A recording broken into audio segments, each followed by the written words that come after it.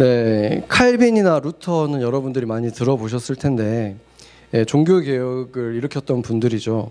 근데 그분 못지않게 기독교 역사에 10명의 위대한 신학자 중에 한 명으로 뽑히는 사람이 바로 18세기에 미국에 이 대각성 운동이라는 게 있었거든요. Great Awakening이라는 게 있었는데 그걸 일으켰던 주역이었던 분이 조나단 에드워드라는 분입니다.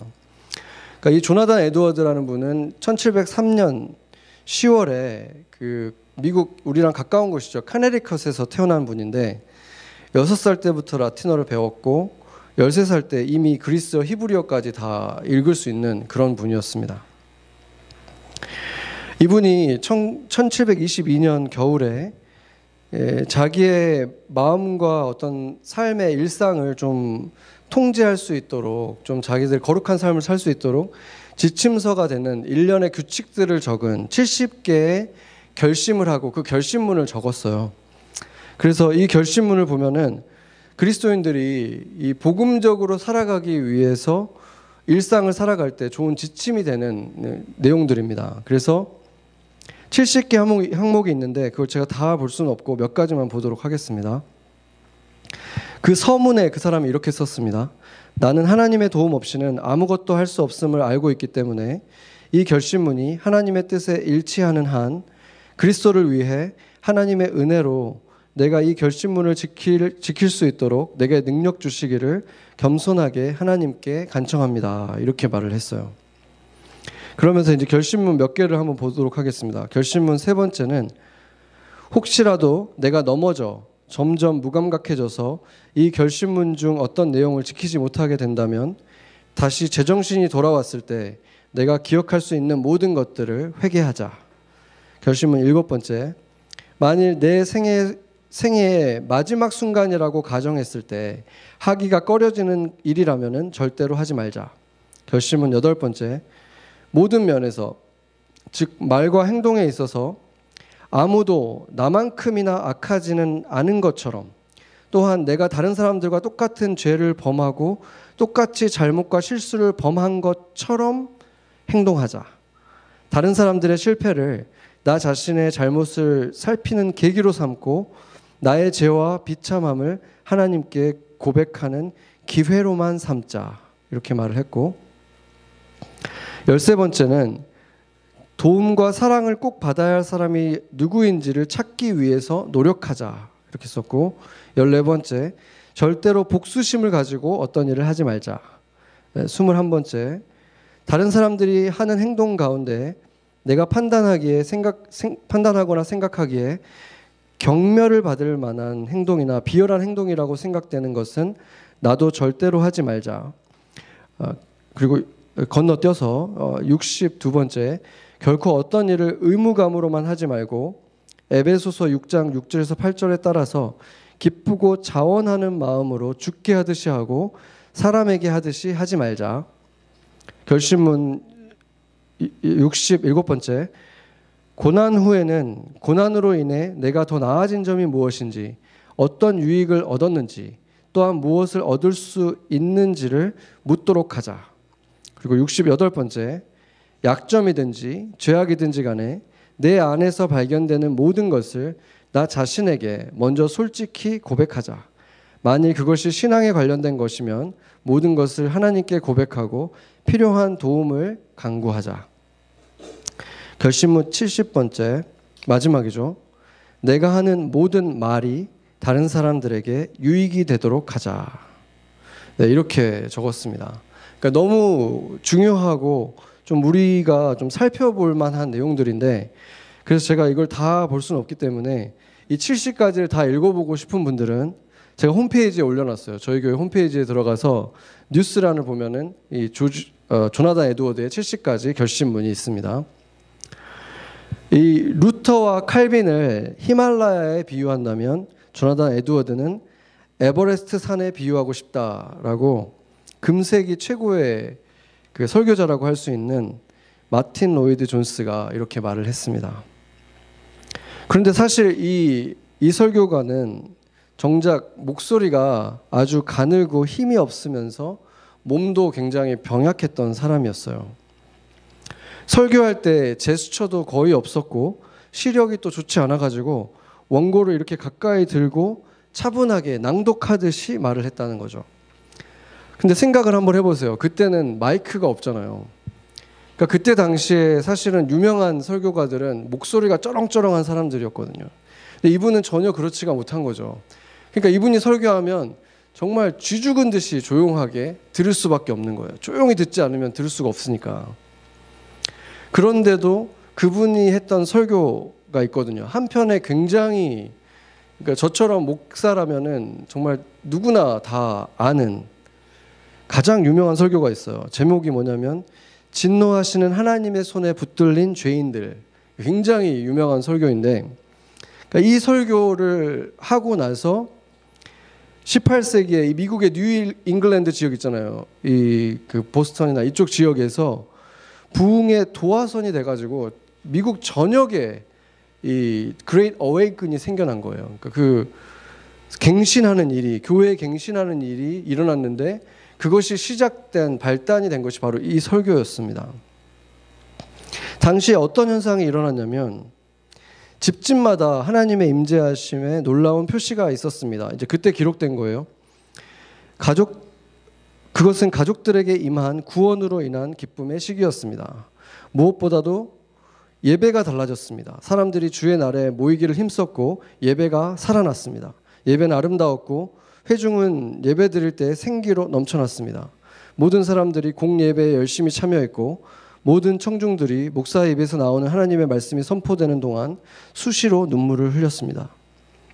이제는 평일에 어떤 일로 사람들의 모임을 갖든 그들은 그리스도에 대해서 얘기했고 그리스도가 그들 중에 발견되었습니다. 젊은이들도 모이면 그리스도의 위대한 구원의 역사에 대해서 이야기했고 심지어 결혼식에서도 사람들의 이야기의 주제는 영적인 문제들이었습니다.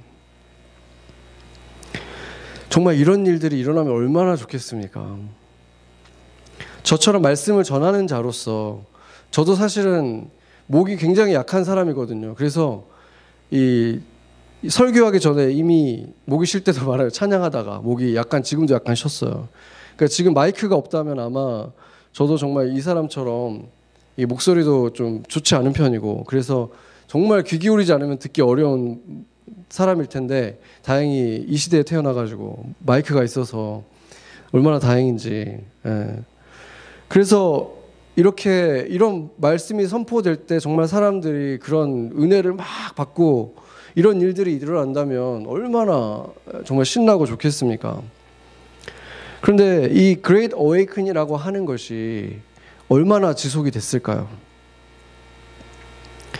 대각성 때 일어났던 이런 현상들은 정말 미국 전역으로 퍼져나갔거든요. 불씨처럼 퍼져나갔어요. 많은 교회가 세워졌어요. 그리고 예배마다 막 뜨거웠어요. 그런데 그 불은 오래가지 못했습니다.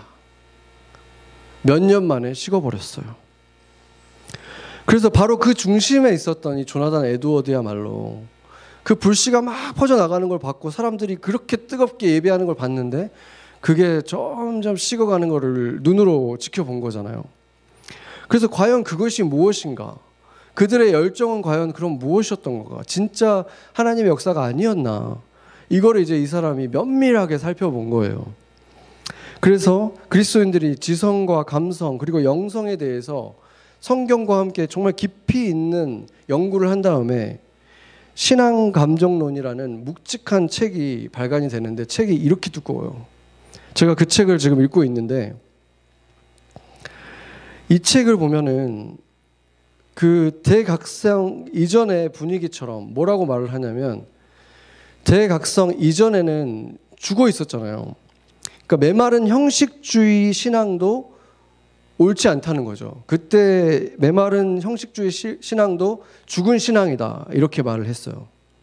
왜냐하면 신앙이라는 것은 기본적으로 체험적이어야 되고 감정을 동반할 수밖에 없다 그렇게 얘기를 했어요. 그러나 동시에 또 그 열광적인 감정이 동시에 그 성령의 역사라고 볼 수 있는 증거는 없다 이렇게 또 얘기를 했습니다. 그러니까 그 두 가지에 대해서 다 위험성이 있다는 얘기를 한 거죠. 예수님이 예루살렘에 입성할 때 귀하신 분이 온다면서 이분 발에 흙도 묻히면 안 된다면서 그때 당시에 제사 목록 1호가 옷이거든요. 옷을 만들기가 힘들었기 때문에. 특히 이 겉옷은 거의 한 벌밖에 없었어요. 근데 그거를 펼쳐가지고 흙바닥에 펼쳐서 예수님이 탄 그 나귀가 밟고 지나가게 했잖아요. 그 사람들이 정말 흥분한 거예요. 이 사람들이. 그렇게 야단법석을 떨던 사람들이 며칠이 지나서 어떻게 됩니까? 며칠도 안 지나가지고 예수를 십자가에 못 박아라 이렇게 소리를 지른 거예요. 순식간에 이렇게 완전히 뒤집어졌죠. 왜 그렇습니까?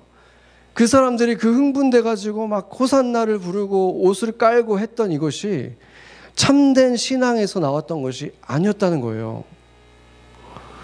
그래서 조나단 에드워드는 12개의 두 가지 표지, 12개의 소극적 표지, 12개의 적극적 표지 이렇게 두 가지를 나눠 가지고 이 두꺼운 책을 쓴 건데, 이 소극적 표지는 뭐냐면 그거 자체가 나쁜 것은 아니지만 그런 현상이 있다고 해서 반드시 진정한 신앙적인 현상은 아니다라고 보는 것이 소극적인 표지고, 적극적인 표지는 정말로 예수님을 믿는 신앙인들에게만 나타나는 것이다. 이렇게 12가지씩을 나눠가지고 정리를 했습니다.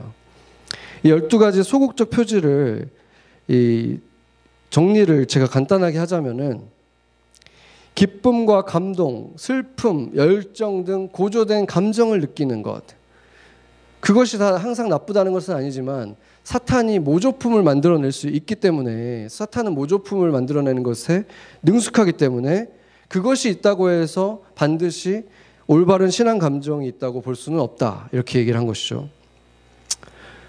그리고 또한 신앙적인 말들을 아주 유창하고 풍성하게 잘 하는 것, 이것도 증거가 될 수 없다. 왜냐하면 원래 말을 그렇게 재밌게 잘하는 사람들이 있기 때문에. 그리고 외부의 영향에 의해서 갑작스럽게 나타난 기쁨이라든지 감정이 고조되는 것, 이것도 성령이 아니라 마귀도 똑같은 일을 할 수 있다, 이렇게 말을 하죠. 그리고 신앙적인 행위 뒤에 따라오는 위로의 감정, 그리고 기쁨, 이런 감정들 또한 참된 신앙의 감정이 아닐 수 있다. 자기 만족으로 인해서 온 것일 수 있다, 이렇게 말을 하고 있습니다. 그리고 마지막으로 자기 구원에 대한 확신이 어떤 증거를 찾기를 원하는 그런 마음이 있다면, 다른 사람들이 뭔가 확증해 주기를 원하는, 다른 사람들의 판단을 의지하려는 마음이 있다면 그것도 위험하다, 이렇게 얘기를 했습니다. 한마디로 이 12가지 이 표지는 잎사귀만 무성한 사람들, 꽃만 화려하게 펴있는 사람에게도 나타날 수 있다. 이런 열매 없는 사람들에게도 나타날 수 있다, 이렇게 경고를 한 것입니다. 죄송한데 물 하나만 좀 갖다 주시겠어요? 제가 목이 약한 사람이라. 네. 고맙습니다.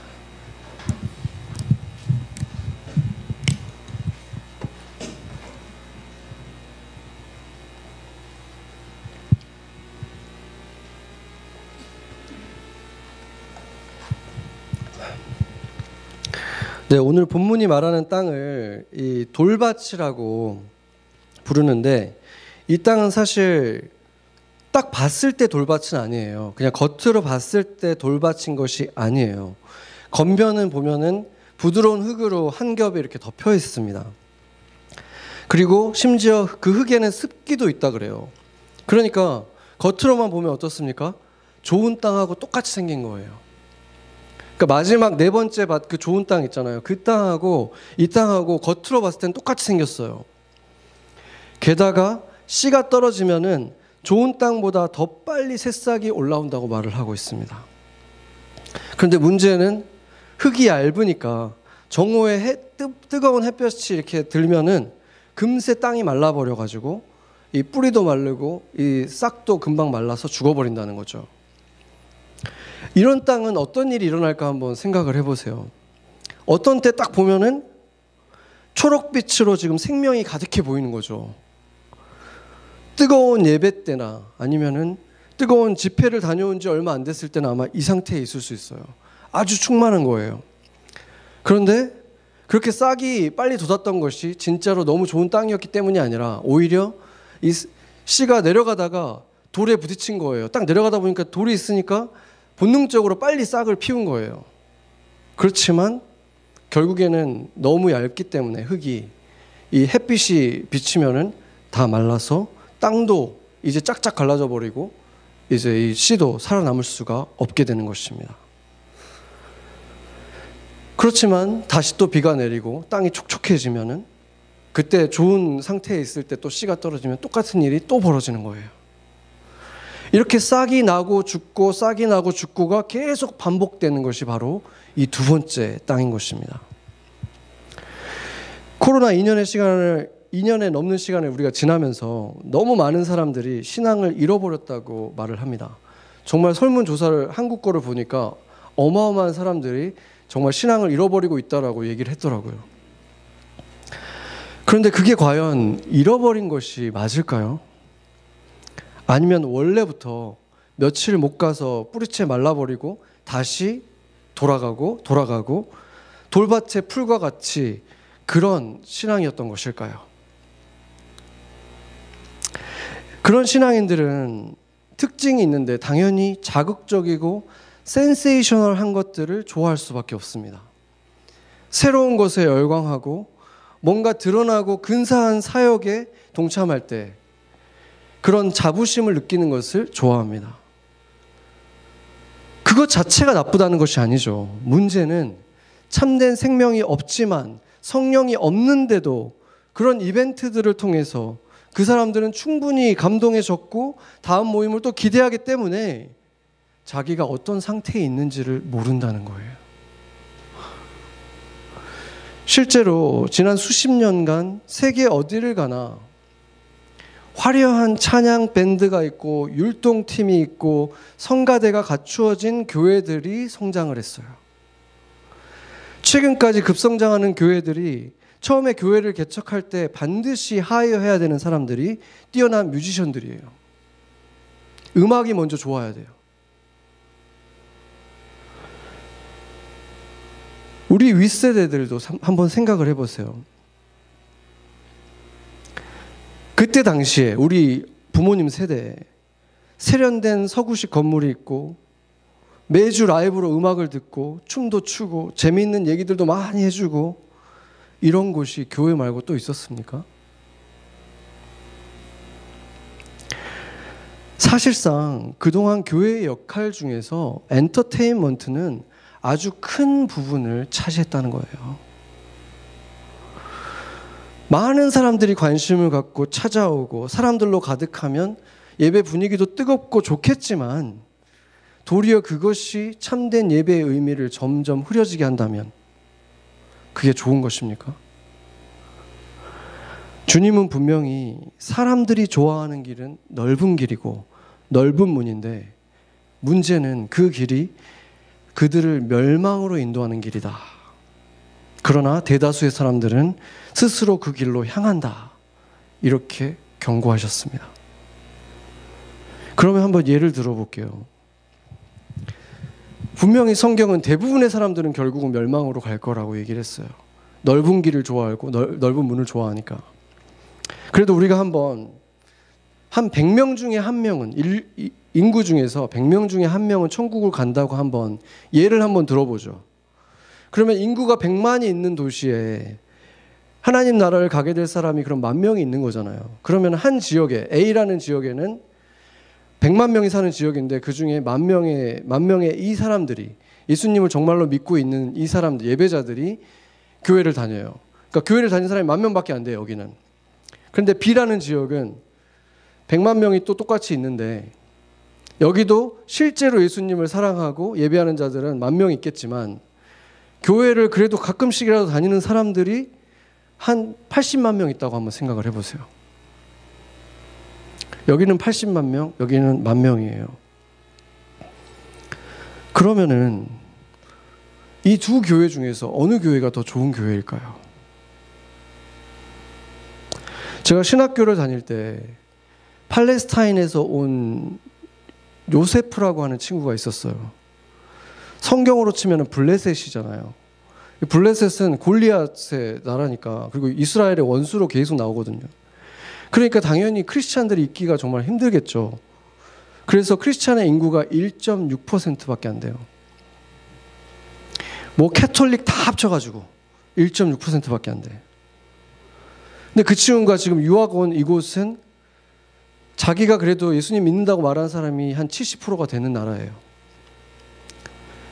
이 친구가 오기 전에 생각했던 미국과 와서 만난 미국이 같은 나라였을까? 그 친구는 이 미국에서 하나님 나라를 경험했을까요? 아니면은 실망했을까? 예전에 제가 칠시가에 있었을 때 제 아내와 제가 따로 순장을 했던 때가 있었거든요. 결혼하기 전이었었던 것 같은데 제 그 아내 순에 그 대학 교수였던 한 형제가 있었어요. 근데 그 형제가 그 성경 공부를 하는 시간이 되면 항상 굉장히 곤란한 질문을 던져가지고 이 아내의 진땀을 빼는 그런 형제였거든요. 저도 한 번은 같이 이렇게 앉았어요. 근데 질문인지 추궁인지 알 수 없는 이제 그런 말을 이제 하더라고요. 근데 저도 이제 그때 당시에 새신자 순을 맡고 있었고 또 전도도 열심히 하던 때여가지고 보통 이제 그런 분들이 어떤 질문을 하는지 제가 다 준비되어 있다고 생각을 했거든요. 그래서 저도 이제 자신 있게 제가 답을 한번 해보려고 제가 이렇게 딱 참여를 했는데 그 형제의 질문을 들었을 때 말문이 막힌 거예요. 뭔가 얘기를 하긴 했는데 약간 이렇게 제대로 대답을 못했어요, 제가. 그리고 구체적인 표현까지는 아니더라도 그 질문의 내용이 지금까지도 잊혀지지가 않아요. 뭔가 기분이 나빴지만 틀린 말도 아니었고 그래서 대답도 제가 제대로 할 수 없었기 때문에 기억에 남는 거죠. 그 질문이 이런 식이었습니다. 찬양 가사들이나 말씀을 들으면 성경을 보거나 말씀을 들으면 순종을 하는 한 사람이 필요하다고 말씀을 하시는데 예수님의 길을 따르는 신실한 한 사람이 있으면 된다고 하는데 그 한 사람이 어디 있냐고 물어보는 거예요. 그 질문의 의도는 온당하지 않았을 수도 있겠죠. 그런데 제대로 대답을 할 수 없었던 그 질문은 잊혀지지 않고 계속 제 마음에 남아있는 거예요. 여러분이라면 뭐라고 대답하시겠습니까?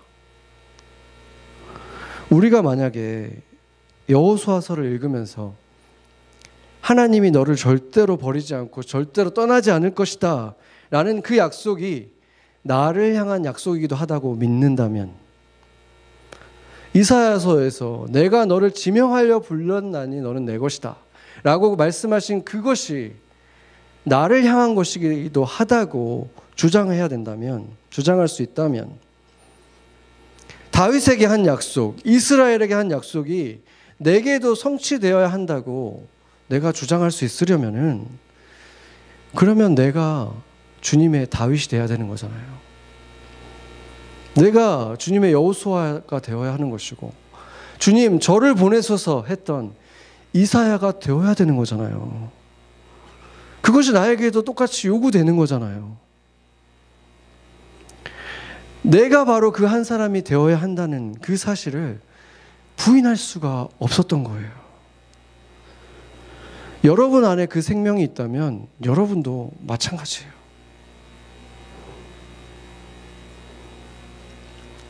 넷플릭스 등의 스트리밍 서비스가 정말 보편화되기 시작하면서 많은 극장들이 문을 닫았다고 하잖아요. 마찬가지로 교회도 온라인 예배 등으로 인해서 문 닫는 곳이 많아진다면 가슴 아픈 일이기는 한데 결국 그동안 머릿수를 채운 그 인원들이 참된 그 교회의 몸된 구성원이 아니었음이 증명되는 것 아니겠습니까?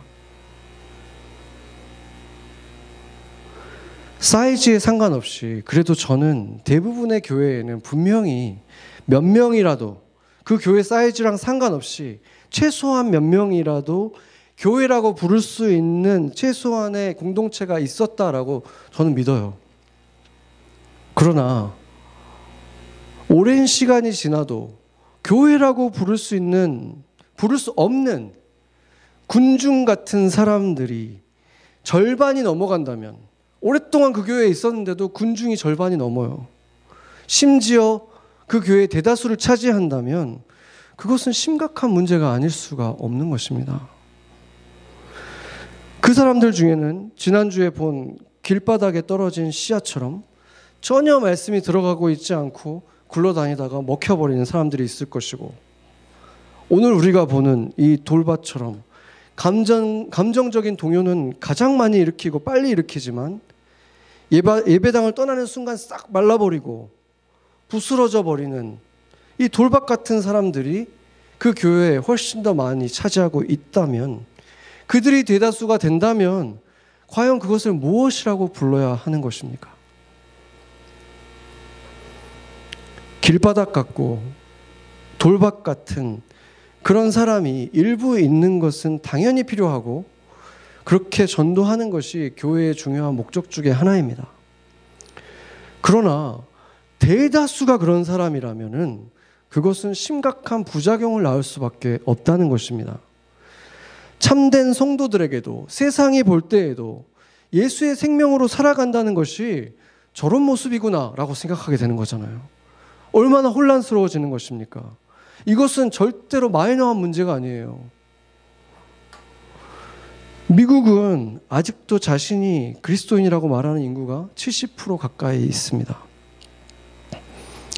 그런데 스스로 그리스도인이라고 말하는 대부분의 사람들이 사실은 기독교라는 종교를 가진 사람들일 뿐 예수의 생명이 있지 않은 사람이라면, 살아서 같이 동행하지 않는 사람들이라면, 그런 사람들이 다 그리스도인이라고 불려진다면 이 사회에서는 과연 어떤 모습이 정상적인 그리스도인의 모습으로 여겨지겠습니까?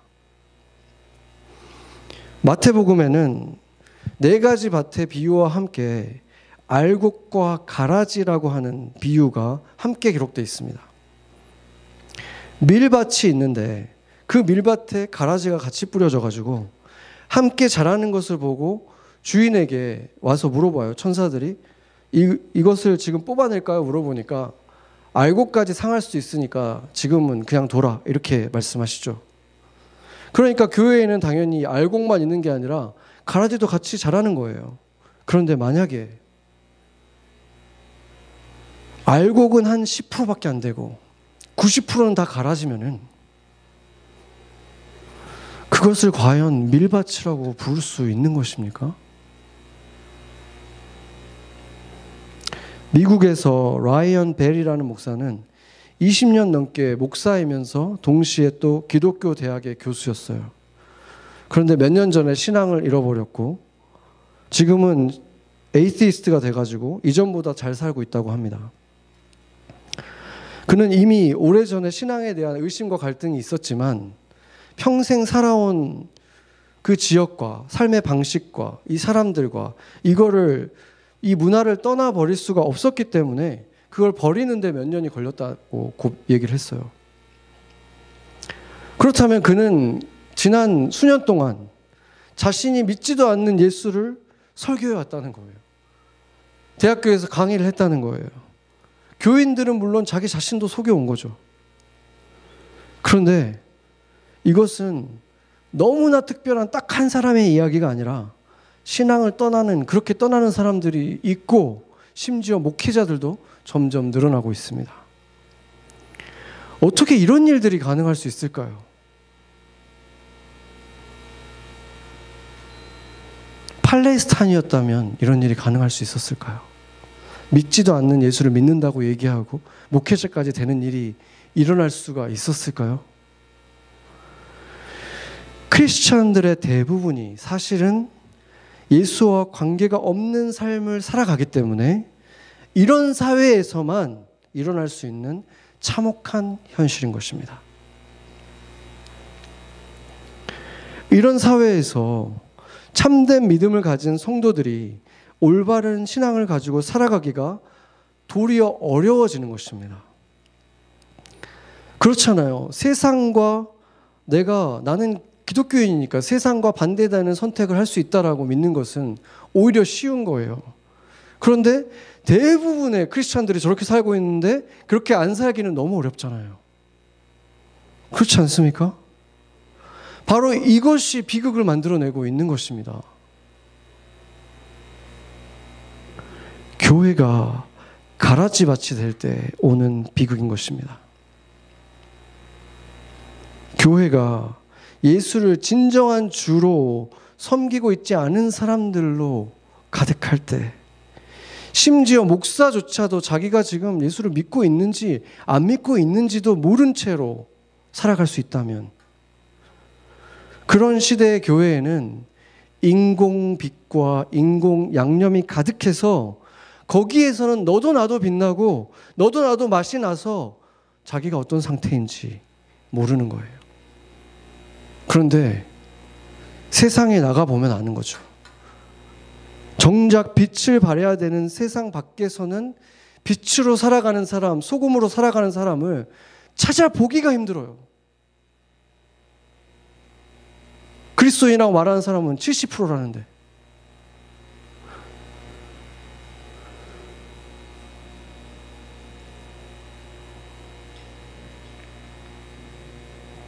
정말 누구를 탓하려고 하는 것이 아니라 저도 마음이 너무 고통스러웠어요.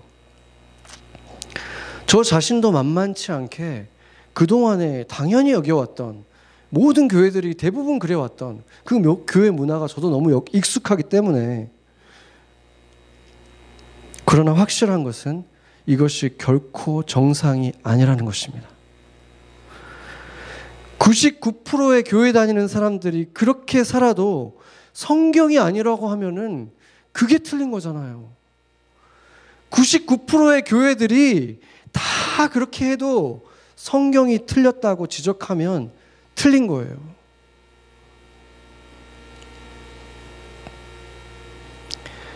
교회에는 대략 4가지 종류의 마음의 밭을 가진 사람들이 있습니다. 그러나 그 비율은 결코 각각 4분의 1이 아니라는 거예요. 정말로 자신들이 교회를 다니는 사람들 중에서 4분의 1이라도, 전 세계에 있는 교회를 다니는 사람 중에 4분의 1이라도 진정한 그 한 사람이었다면 이렇게까지 되지는 않았을 것입니다. 예수님은 잎사귀만 무성한 나무를 보고 정말 이상하다 싶을 정도로 지나치게 분노하세요.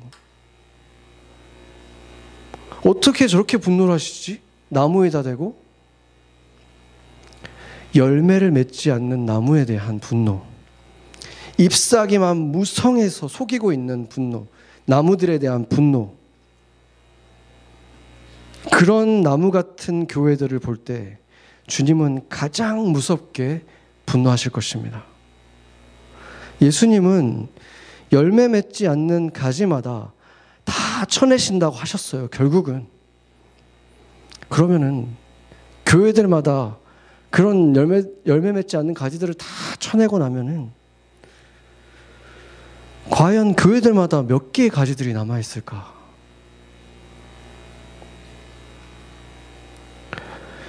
그렇다면은 조나단 에드워드가 그렇게 열광적으로 어웨이큰이 일어났다가 식어지고 난 것들을 다 경험했던 이 신학자가 정말 무거운 마음으로 이것을 정리했을 때 정말로 열매 맺는 사람들, 진정한 신앙인들의 12가지 표지는 무엇이겠습니까? 한번 보도록 하겠습니다. 첫 번째는 성령의 내주하심이 있는 사람입니다. 이 사람들은 일상에서 영적이고 초자연적인 힘을 체험하면서 살아가는 사람입니다. 두 번째는 자기 이익이 아니라 하나님의 영광을 위해서 사랑을 실천하는 사람입니다. 세 번째는 하나님이 보여주시는 그 도덕적인 탁월함에 대해서 너무 감동을 받아서 자기 자신이 아니라 하나님의 그 탁월함을 쫓아서 살아가는 사람입니다. 네 번째는 영적인 이해를 가진 사람이라고 했는데, 이 사람은 빛이라는 것은 지혜를 뜻하고 열은 감정을 이분이 비유로 얘기를 했는데 이 두 가지를 다 가지고 있는 사람이에요. 그래서 지혜를 가지고 분별할 수 있는 사람이고, 열은 새롭게 생겨난, 예전에 죄인이었을 때 느끼지 못했던 새로운 감정들을 느끼면서 살아가는 사람이다. 다섯 번째는 신앙에 대한 확신을 가지고 있는 사람이고, 여섯 번째는 복음적인 겸손을 가진 사람이라고 했습니다. 이 참된 성도는 자기 자신이 전적으로 무능하고 혐오할 만한 점을 가지고 있고 추악한 존재라는 사실을 알고 있어서 자신이 조금이라도 좋은 점이 발견되면 다 은혜라고 고백하는 사람이고 그것을 아는 감각을 가지고 있는 사람이에요. 그래서 항상 자기를 부인하게 되어 있고 심령이 가난하고 상한 마음을 가지고 점점 더 겸손해지는 사람입니다. 누구 앞에서 자기의 신앙을 대단함을 자랑하지 않는 사람이라는 거예요. 7번째는 본성 자체가 변화를 입은 사람이라는 거예요. 나는 원래 이렇게 태어나서 그냥 나는 그게 변하지 않아 이런 게 아니라 원래 그랬던 점들이 달라지는 변화를 경험하는 사람이라는 것입니다.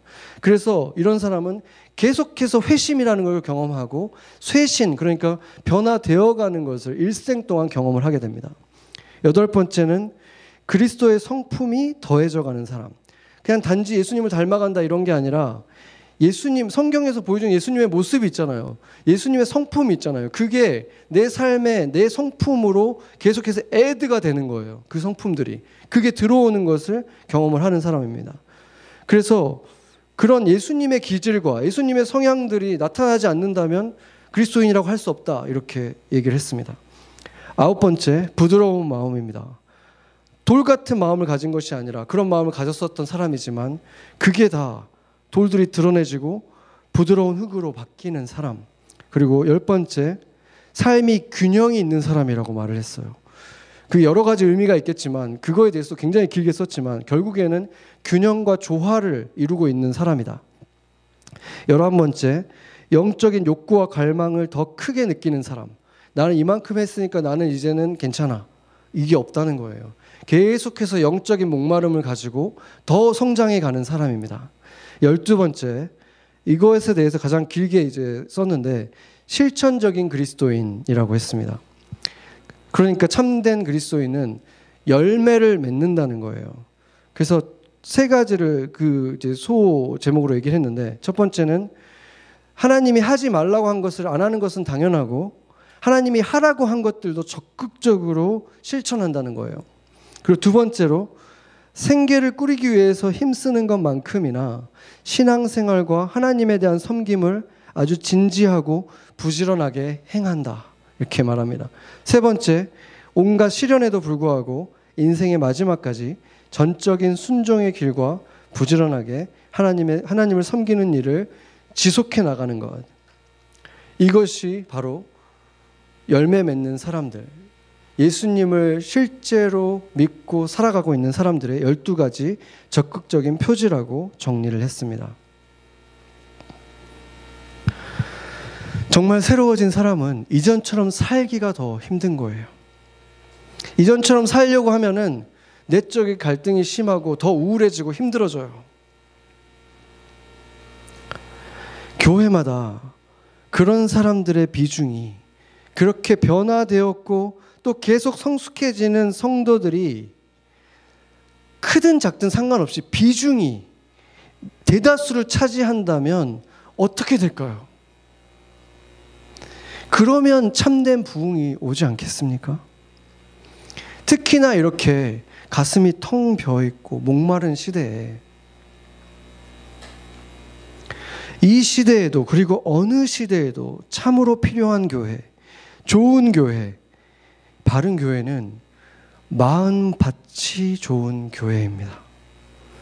주님이 여러 가지 통로로 주시는 말씀의 씨앗들이 잘 뿌리내리고 잘 자라고 좋은 열매를 맺는 마음밭을 가진 공동체가 좋은 교회인 것입니다. 이 사람이 그 교회 다니는 그 교회를 내가 가고 싶습니다. 사람들이 먼저 물어보는 거예요. 저 사람을 보니까 저 사람이 나보다 돈이 너무 많아서가 아니라 삶에 그냥 막 너무 좋은 것들을 많이 가져서가 아니라 똑같은 삶을 사는 것 같은데 저 사람은 뭔가 더 평안하고 뭔가 이 사람의 삶에는 기쁨이 더 있는 것 같고 부족한 것 같은데 오히려 뭔가 더 차오르는 게 보여진다. 그래서 나는 저 사람이 다니는 교회 가고 싶습니다. 먼저 물어보는, 그래서 따라 나서는 그런 교회. 그렇게 여러분 한 사람 한 사람이 좋은 밭이 되어서 좋은 열매를 일상에서 맺는 거예요. 그로 인해서 한 사람이라도 꼭 이곳에 오고 싶습니다. 그 사람이 다니는 교회에 오고 싶습니다 하는 그런 마음으로 교회에 나온다면 그 사람의 마음밭이 어떻겠습니까? 그런 마음밭을 가지고 사람들이 하나둘 찾아오면 그것이 참된 부흥인 것입니다. 마태복음 7장 14절 한번 같이 읽어보겠습니다. 생명으로 인도하는 문은 좁고 길이 협착하여 찾는 자가 적음이라. 아멘. 그동안 수많은 교회가 어느 대목에서 속았고 어떻게 예수 그리스도를 배신하게 되었는지 그 이유를 예수님의 말씀에서 찾을 수가 있습니다. 생명으로 인도하는 문은 인기가 없기 때문에 그렇습니다. 누가 찾는 자가 적은 교회를 만들고 싶겠습니까? 구름대처럼 사람들이 몰려드는 교회 만들고 싶잖아요. 그 유혹에 넘어가는 것입니다. 그동안 많은 교회들에는 주일날만 반짝거리는 사람들로 가득가득했어요. 그러나 그 빛들의 정체는 금세 드러났습니다. 몇 시간이 지나면 집에 돌아가는 길에 혹은 차에 앉아 운전대를 잡는 순간 이미 뿌리가 다 말라버리는 거예요. 그런데도 누구도 그게 문제인지 성령이 내주할 수 없는 돌밭이라는 사실조차도 인지하지 못하는 거예요. 그리고 올바른 신앙을 갖고 있었는데, 생명이 있었는데도 이런 혼란스러운 시대를 살다 보면, 적당히 주변하고 비슷한 모습으로 살다 보면 자기도 모르게 탐심, 이기심, 불만족들이 막 생기고 그 바위덩어리들이 마음밭을 덮어버리는 거예요. 어느새 돌밭같이, 돌밭에 살짝 흙이 덮인 것 같은 그 흙으로 겨우겨우 자기 자신의 실체를 가리면서 지탱하면서 신앙생활하는 거예요. 그러면 우리는 어떻게 해야 되는 것입니까? 가장 먼저 할 일은 자기의 상태를 직시하는 거예요. 주님께 어설프게 그 흙을 가지고 감추지 않는 거예요. 나 이렇게 지금 싹이 올라오고 있잖아요. 이렇게 푸르르잖아요. 주일날 이렇게 열심히 있잖아요. 그런 걸로 감추지 말고 드러내는 거예요. 살짝 덮고 있는, 애써 진실이 가려져 있는 그것을 주님께, 좋은 농부이신 예수님께 맡겨드리는 거예요. 그 얕은 흙 아래에 크고 작은 돌들로 가득한 나의 이 이기심과 탐심과 욕심과 이것들을 가릴 수 있다는 그 어리석음을 버리고 그 비천한 진실을 주님 앞에 낱낱하게 드러내는 거예요. 그러면 진심으로 겸손해지잖아요. 겸손하게 낮은 마음으로 주님께 다시 나와야 합니다. 주님께서 그 돌들을 다 하나하나 드러내 주시기를 기도하고, 그런 기회를 맡겨주실 때 무엇이든지 간에 주님이 뭔가 속삭이는 것 같고 기회를 주시는 것 같으면 얼른 귀 기울여서 순종하면서 나가는 거예요. 아, 이렇게 지금 내 밭에서 돌을 건져내려고 하시는 건가? 그렇게 주님께 맡길 때 주님께서 그 돌들을 하나하나 다 던져 드러내시고 부드럽고 좋은 땅이 되도록 새롭게 해주실 것입니다. 조나단 에드워드처럼 신앙이 깊은 위대한 인물도 자기 삶을 거룩하게 지키기 위해서 70까지나 되는 것을 결심하고 가슴에 품고 평생 살아갔다면 이런 세대를 살아가는 우리는 오죽하겠습니까? 우리도 우리도 나름대로 결심문을 써볼 수 있을 거예요. 나는 이것에 약하니까 이럴 때는 나는 절대 이러면 안 되겠다. 이런 말이 나오려고 할 때 나는 이 말로 대체해야 되겠다. 이렇게 생각하도록 바꿔야 되겠다. 안 되면 일기를 쓰세요.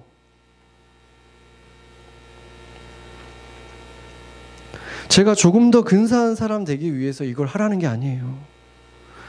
말씀은 들은 대로 한번 살아보려고.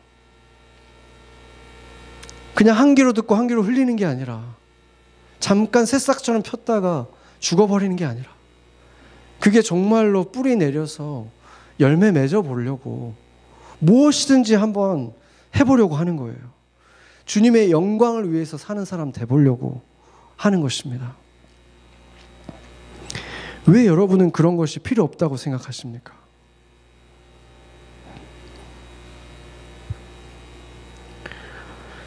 겸손히 따르는 작은 순종들이 인생을 영원히 뒤바꿀 수 있습니다. 눈에 보이는 가진 것과 같지 않은 것으로 판정되는 이 유치한 세상에서 거기에 휩쓸려 다니지 않고 완전히 다른 가치로 살아가는 사람이 인생이 되는 것입니다. 겉보기와는 달리 속에는 딱딱한 돌이 가득한 위선적인 사람이 아니라 겉과 속이 같은 사람, 깊은 속까지도 부드럽고 좋은 사람, 그런 사람이 되는 것입니다. 그러면 좋은 밭에 뿌려진 씨앗은 멋진 나무가 되어서 자랄 것입니다.